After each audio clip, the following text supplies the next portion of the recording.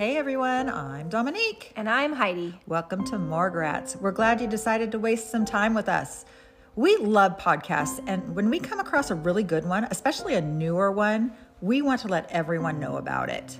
Don't Blame the Mom is a true crime podcast hosted with Hannah and Kate, and trust me, you'll fall in love with them. They are very thorough and give a lot of information in their episodes. They even covered one serial killer we had never heard of. And that's saying something. Yes, it is. Besides having a great podcast, they're nice people. They were the first podcast to reach out to us, and it was really encouraging. So give them a listen and check out their Instagram. Don't Blame the Mom. Well, before we start, we want to remind you that we are talking about death. If you are easily offended by rude humor and foul language, or are particularly sensitive to discussions about death, you may want to pass on this podcast. We are wildly inappropriate at times, but that comes directly from growing up in a funeral home. The way we insulate ourselves is by humor, and for us, it's a lot better to laugh, even when you feel like crying. All right, we're going to give you a little extra warning here because this episode is going to be disgusting, maybe a little graphic, but possibly educational. We are going to talk about human decomposition. And our funeral home story will be about how marrying into a family of undertakers takes a very strong stomach. If this topic isn't interesting to you or makes you feel uncomfortable, please skip this episode. That said, welcome to episode 9. What's that smell? Heidi, have you ever been driving down the road, seen some roadkill, and got a whiff of something awful? Yes, and since we live in the country, there's a lot of wildlife, so I see and smell a ton of it. So you know what the smell of death is. Duh, I grew up in a funeral home, remember?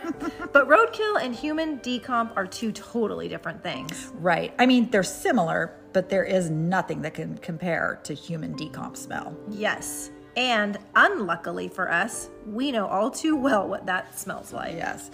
The first time I smelled it, it was when we had to ride in the car after Dad had to pick up a body that was already decomposing. So you guys should know that our company cars and personal cars were interchangeable. Well, except the hearse. Well, unless it was prom.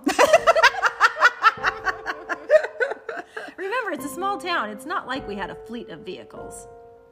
Also, remember, our house and the funeral home are connected, so if there was a real stinker, sometimes the smell would permeate into the house. Ew, it was so gross. Well, whenever Derek would come home from a really bad death call, and he would have to strip outside because the smell would be on his clothes, and those clothes would not be allowed in the house until they aired out. I'm so glad I didn't go into the family business. I do not think I could stand it. Yeah. Well, sometimes when we're driving down the road and we smell like roadkill, Derek goes, "Smells like money." Oh my God. Well, dead things stink, but why? And what happens to our bodies if left to rot? Well, it's the question on everyone's minds. Yeah. Since we grew up in a funeral home, we know what decomposing bodies look like and smell like. But we're like any other person when it comes to knowing why and how. I mean, we're not doctors or scientists. Unless we stayed at a Holiday Inn Express last night. But done. You know what? When I searched this, the top sites that came up were cleanup companies like Aftermath and BioClean. They had like really detailed information, medical information about decomposing bodies. I didn't expect to find that. Yeah, interesting. Well, decomposition begins right after we die. Of course, we won't look any different, but when the blood stops flowing and we no longer have oxygen in us, our cells break down and bacteria invades. Scientists have divided decomposition into 5 stages: fresh, bloat or autolysis, active decay or putrefaction, which I always thought was putrefaction. Well, you got edumacated. I sure did. Advanced decay and skeletonization. The fresh or initial stage occurs within the first 24 to 72 hours. There are very little outward changes to the body during this time. Blood will pool at the lowest levels of the body. This is called lividity. So if a person dies while laying on their side, one side of their face would become darker than the other where all the blood pools? Yes, that's true.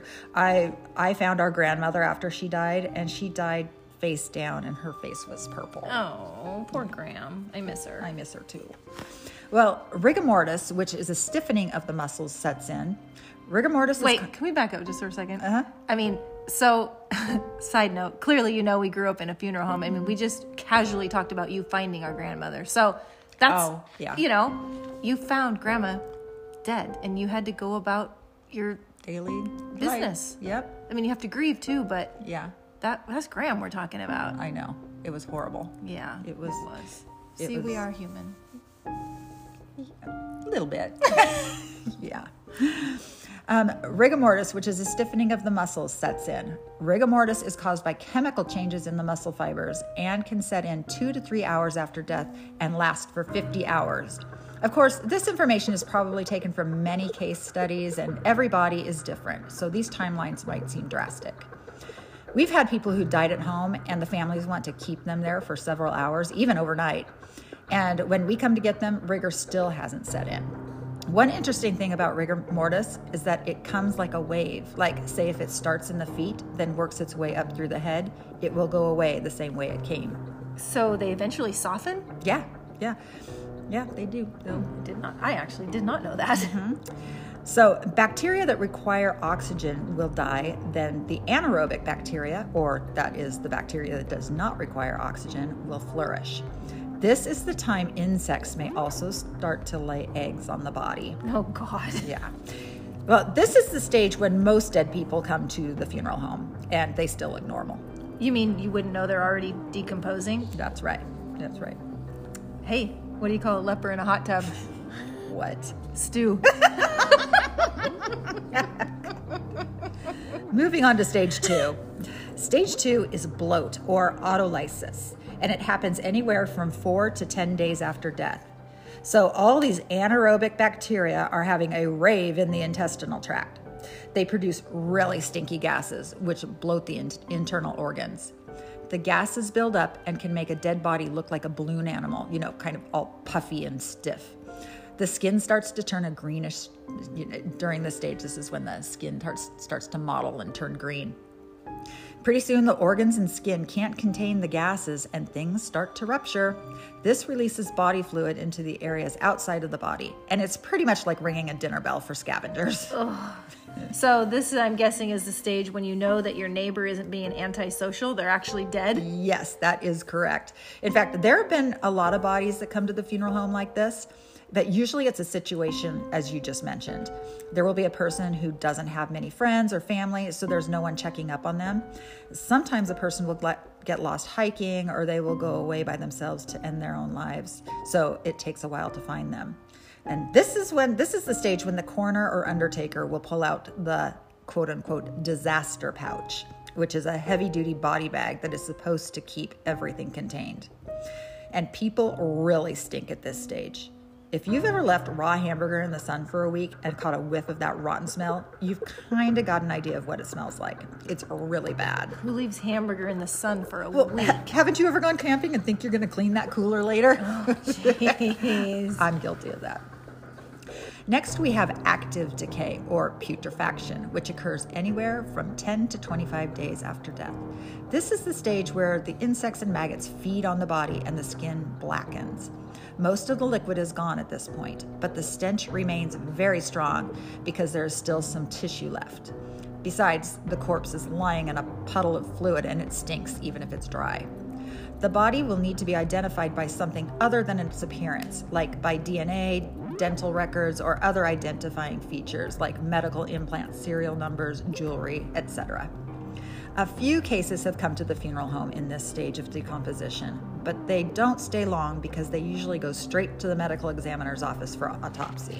An autopsy is needed because the person needs to be identified and a cause of death needs to be confirmed. Right. Also at this stage, it can be very hard to tell what a person died from unless, there's evidence at the scene that tells the story, like if there's an obvious head wound and there's a gun near the body, or if the body is found hanging in a tree. Can you imagine going for a stroll in the woods and coming across a site like that? Well, it happens a lot. Yikes. Yeah. Well, advanced decay comes next. That sounded pretty advanced to me already. But we're only on stage 4. Advanced decay happens when around 25 to 50 days after death. Insects and maggots finish breaking down all the remaining soft and connective tissues inside the body, and then their activity dies down. Probably because they're full. So gross. Bones are visible and may separate because there's nothing holding them together. Skeletonization is the last stage of decomposition. This is exactly what it sounds like. The body is a skeleton. Generally, this happens around day 50. Bones, teeth, and maybe some dried skin remain. Only a few occasions have we ever had a skeleton in the funeral home. Again, they go directly to the medical examiner's office. Of course, all this is averaged and generalized. If a person dies in the snowy mountains, their body will decay differently than someone who dies in the desert. There are lots of variables. Do you want to know some other interesting things that happen when you die? Oh yeah, you're just whetting my appetite. Well, you fart. You even groan and moan. This is caused by trapped air in the body trying to make its way out, and it escapes any way it can.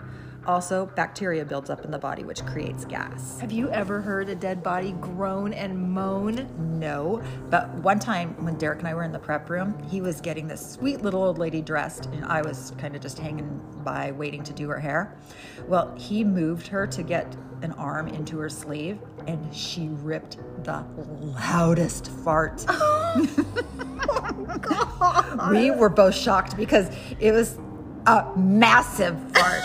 And she looked like the type of person who only let out little toots.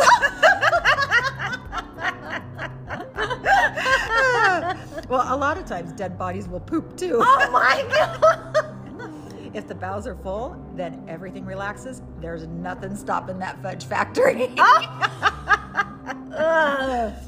Another interesting thing is your skin might lose its wrinkles, and this is because the muscles relax and all the tension leaves your body. Oh, you know what? I remember Mom saying this about Grandpa. When she was with him when he died, she said it almost looked like a youthful glow came over him. And she also said that was comforting for her to witness the struggle disappear and see him at peace. Yeah. So that's interesting. Well, it's not uncommon for people to twitch or move a little after death. Again, this is because of the chemical changes in the muscles. That would be extremely unsettling. Yes, it would. I've never seen that either. Hey, is it true that your hair and nails keep growing after you die? No. When you die, everything dies, so nothing continues to grow. The reason people think this happens is because as the body dehydrates, it has shrinkage. Favorite word. And this results in the scalp and nail beds getting tighter, making the hair and nails seem longer. Oh, well, how does it feel to be a mythbuster? Smart. So that's about it for this topic. I am getting hungry now. Hey, Dominique. What? Did you know when Mozart died, you could hear his music playing backwards at his grave? Yeah, he was decomposing.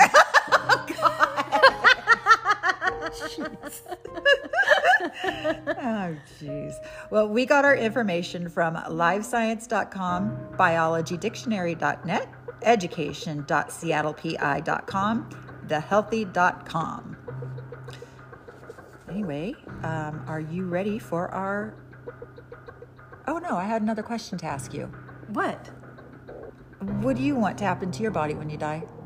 Oh, cremated. Definitely do not bury me. Because you don't want to be in the ground. No, I am claustrophobic. I know you're not going to know. No way. Absolutely. 100% cremate me. How about you? Well, I really don't care. You've always been the easygoing one. I have to have everything planned out precisely, and you're like, yeah, whatever. I'm not going to care. I want my family to do whatever they have to do.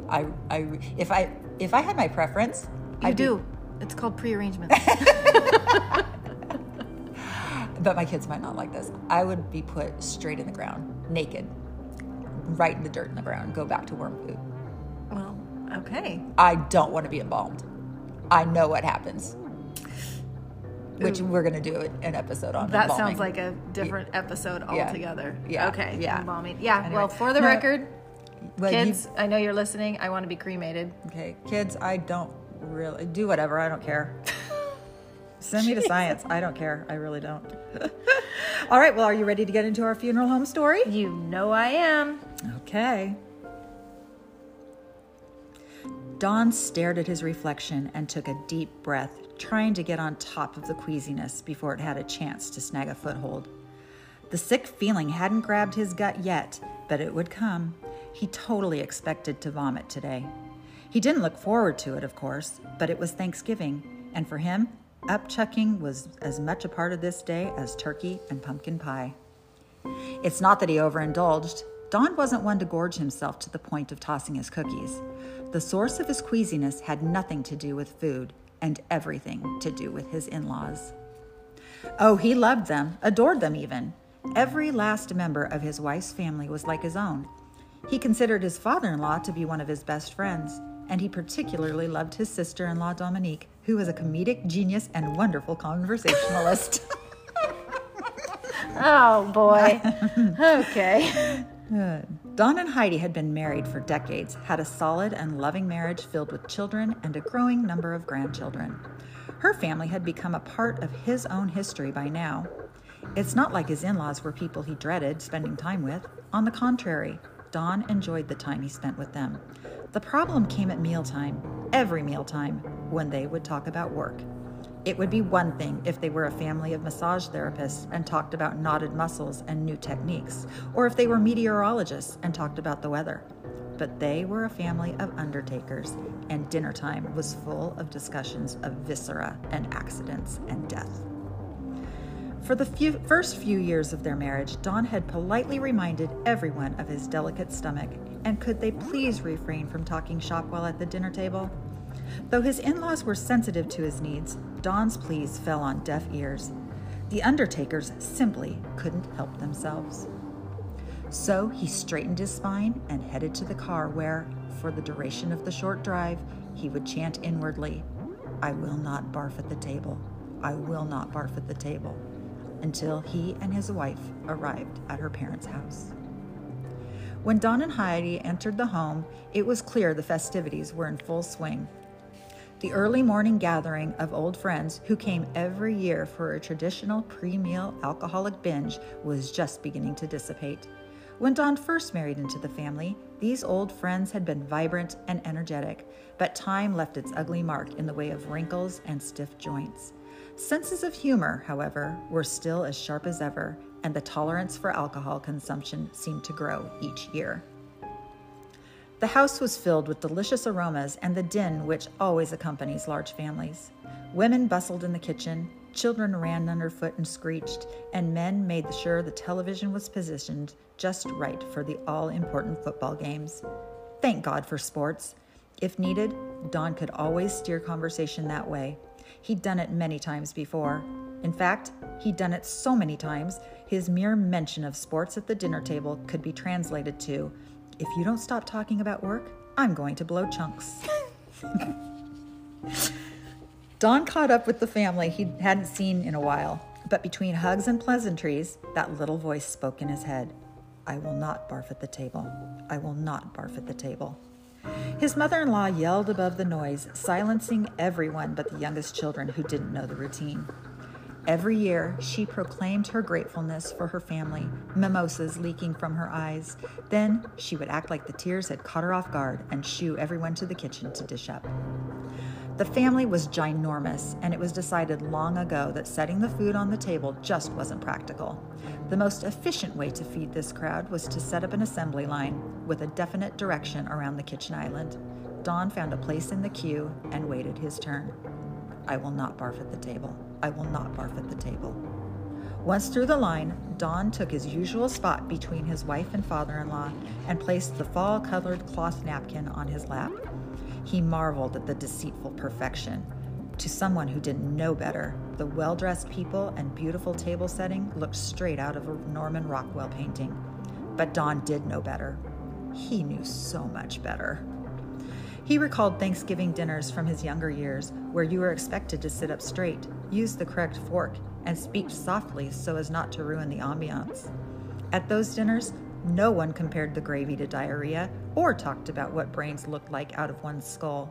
Back then, he was not in a family of undertakers. Don took in a deep breath, resigning himself to the fact that, inevitably, after everyone complimented everyone else about how good the food tasted, conversation would turn. It began with his wife's brother asking for advice. "I've got this case, and the lady is severely jaundiced. I used Plasdopaque, and it pinked her up a bit, but she still looks yellow. What should I do?" Don's father-in-law, the undertaker with the most experience, loaded his mouth with turkey, chewed, then swallowed. He wiped his mouth with his napkin and answered, "If you weren't able to get good results through embalming, you'll have to resort to makeup." Don's other brother-in-law, the undertaker with least experience, chimed in. "I had one of those last month. Same thing. Couldn't get the color I wanted with chemicals, so I had to use makeup. Dermablend works great. Or Bare Minerals." His brother's wife scooped mashed potatoes. "Is that a new product? I'm not familiar with those cosmetics." "They aren't in trade catalogs," Don's sister-in-law said. "They're for live people. You can get them at Ulta." Don felt a tingle in the pit of his stomach, layered between a dinner roll and Waldorf salad. He gripped his fork. His mother-in-law noticed. "Guys, Don's got a sensitive stomach." They all apologized, and the only sound, aside from the noise coming from the kids' table, was utensils scraping on china.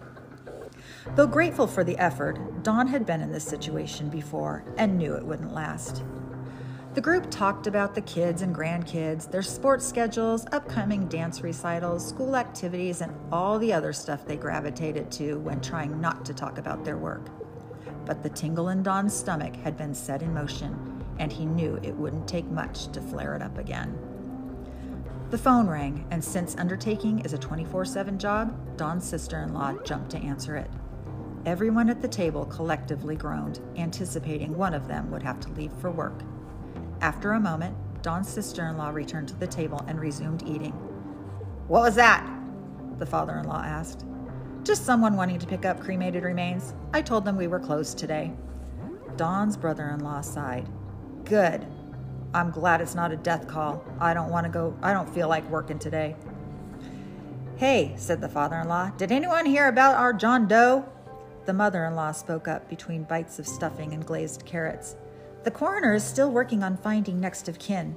Don's father-in-law gruffed. "I hope they find someone soon. He was rotting when I picked him up. I really don't want to hold on to him for 90 days. Don squeezed his eyes shut. "How about them Huskies?" Everyone at the table straightened and apologized for bringing up work yet again. Conversation turned to college football, igniting the in-house rivalry between the University of Washington Huskies and the Washington State University Cougars. Screw their apologies, Don thought. The tingling morphed into a hot, pulsing spark, crawling up from his stomach and into his chest. He tried to take another bite of dark meat, but suddenly the food felt like moist sawdust in his mouth. He chewed slowly, eyes on his plate. He dared not look at the jellied cranberry sauce, which shared a compartmented dish with the fresh cranberries. Last year, someone compared the sauces to intact and splattered brains. The recollection made Don's stomach lurch. "I will not barf at the table. I will not barf at the table." "Yeah, I hope it won't take 90 days, the undertaker with the least experience said. "The cooler is already starting to stink." The hot spark in Don's chest evolved into a mass of molten lava, now clawing its way toward his throat. The mother-in-law asked, "If you put someone else in there, will the stink transfer to them?" "I will not barf at the table. I will not barf at the table." The father-in-law laid down his fork. "Oh yeah, that smell clings to everything." Don put his hands in his lap and bowed his head.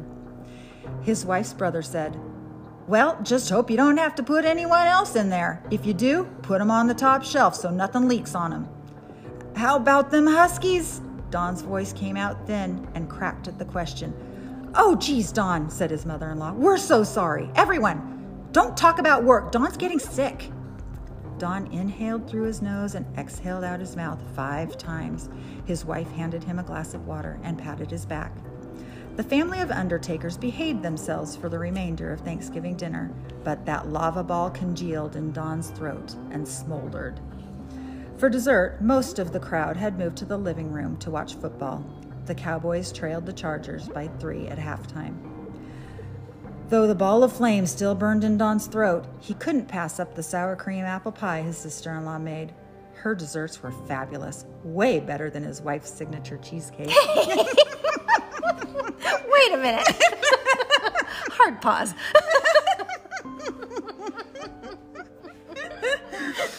No, your cheesecake's delicious. Thanks. Yeah. He went to the kitchen and scooped a slice of pie onto his plate. then decided to sit at the table in the dining room rather than join the horde watching the game. Even though Don could still hear them and see them, at least if the Undertakers started talking shop again, it was possible he wouldn't be able to make out the words over the screaming of the children or the roar of the TV. Optimistically, he stabbed some pie and went in for a bite. One brother-in-law plopped onto the couch with a slice of pumpkin pie. "That new medical examiner is a butcher," he said to the other brother-in-law. "I will not barf at the table. I will not barf at the table." The father-in-law spoke up. "You've noticed that too?" The other brother-in-law said, "I'm going to talk to him about it. It took me twice as many sutures on my last autopsy repair." He then raised his hip and let out a thunderous fart. "Smells like turkey," laughed the father-in-law. The hot, pulsing ball in Don's throat exploded, and he jumped from his chair and bounded to the bathroom. He didn't even have time to close the door. All the delicious food from the feast came up and splashed into the toilet. Even when his stomach had emptied, his dry heaving echoed off the walls. Don heard the other men chuckling in the living room. "He made it longer than last year," laughed his father-in-law. "A new record," added a brother-in-law. The other brother-in-law commented, "Barfing is so gross." Don cringed at the irony and turned on the faucet to rinse his mouth. As he dried his face, Don stared at his reflection and plotted his revenge. It wouldn't change anything. It certainly wouldn't change them. But oh, how sweet next year's Thanksgiving dinner is going to be.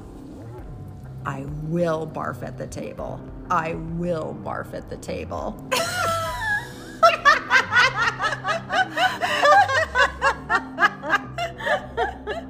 That is so perfect and spot on. Spot on for Don. Yep. Oh my God. That poor man. He know. has the weakest stomach. Well, we're pretty gross. And, well, we are very, very disgusting, but it's just normal talk for us. I know. It's normal talk for us, but actually, yeah, come over to dinner sometime. You'll find out. We're disgusting, but we never realized how disgusting until we had an outsider come in and barf at the table. Be so sensitive. Be so sensitive. Jeez. Well, that's going to do it for this episode. Thanks, you guys, for listening. We really appreciate it. Thanks, you guys, for listening. We really appreciate it. I didn't say it last time. What? Oh, so you had to say it twice to even things out? Even things out. Because you have that one disorder. Yeah. Yeah. Anyway, we really appreciate it. Remember, be kind. Any day above ground is a good one. And finally, keep on breathing.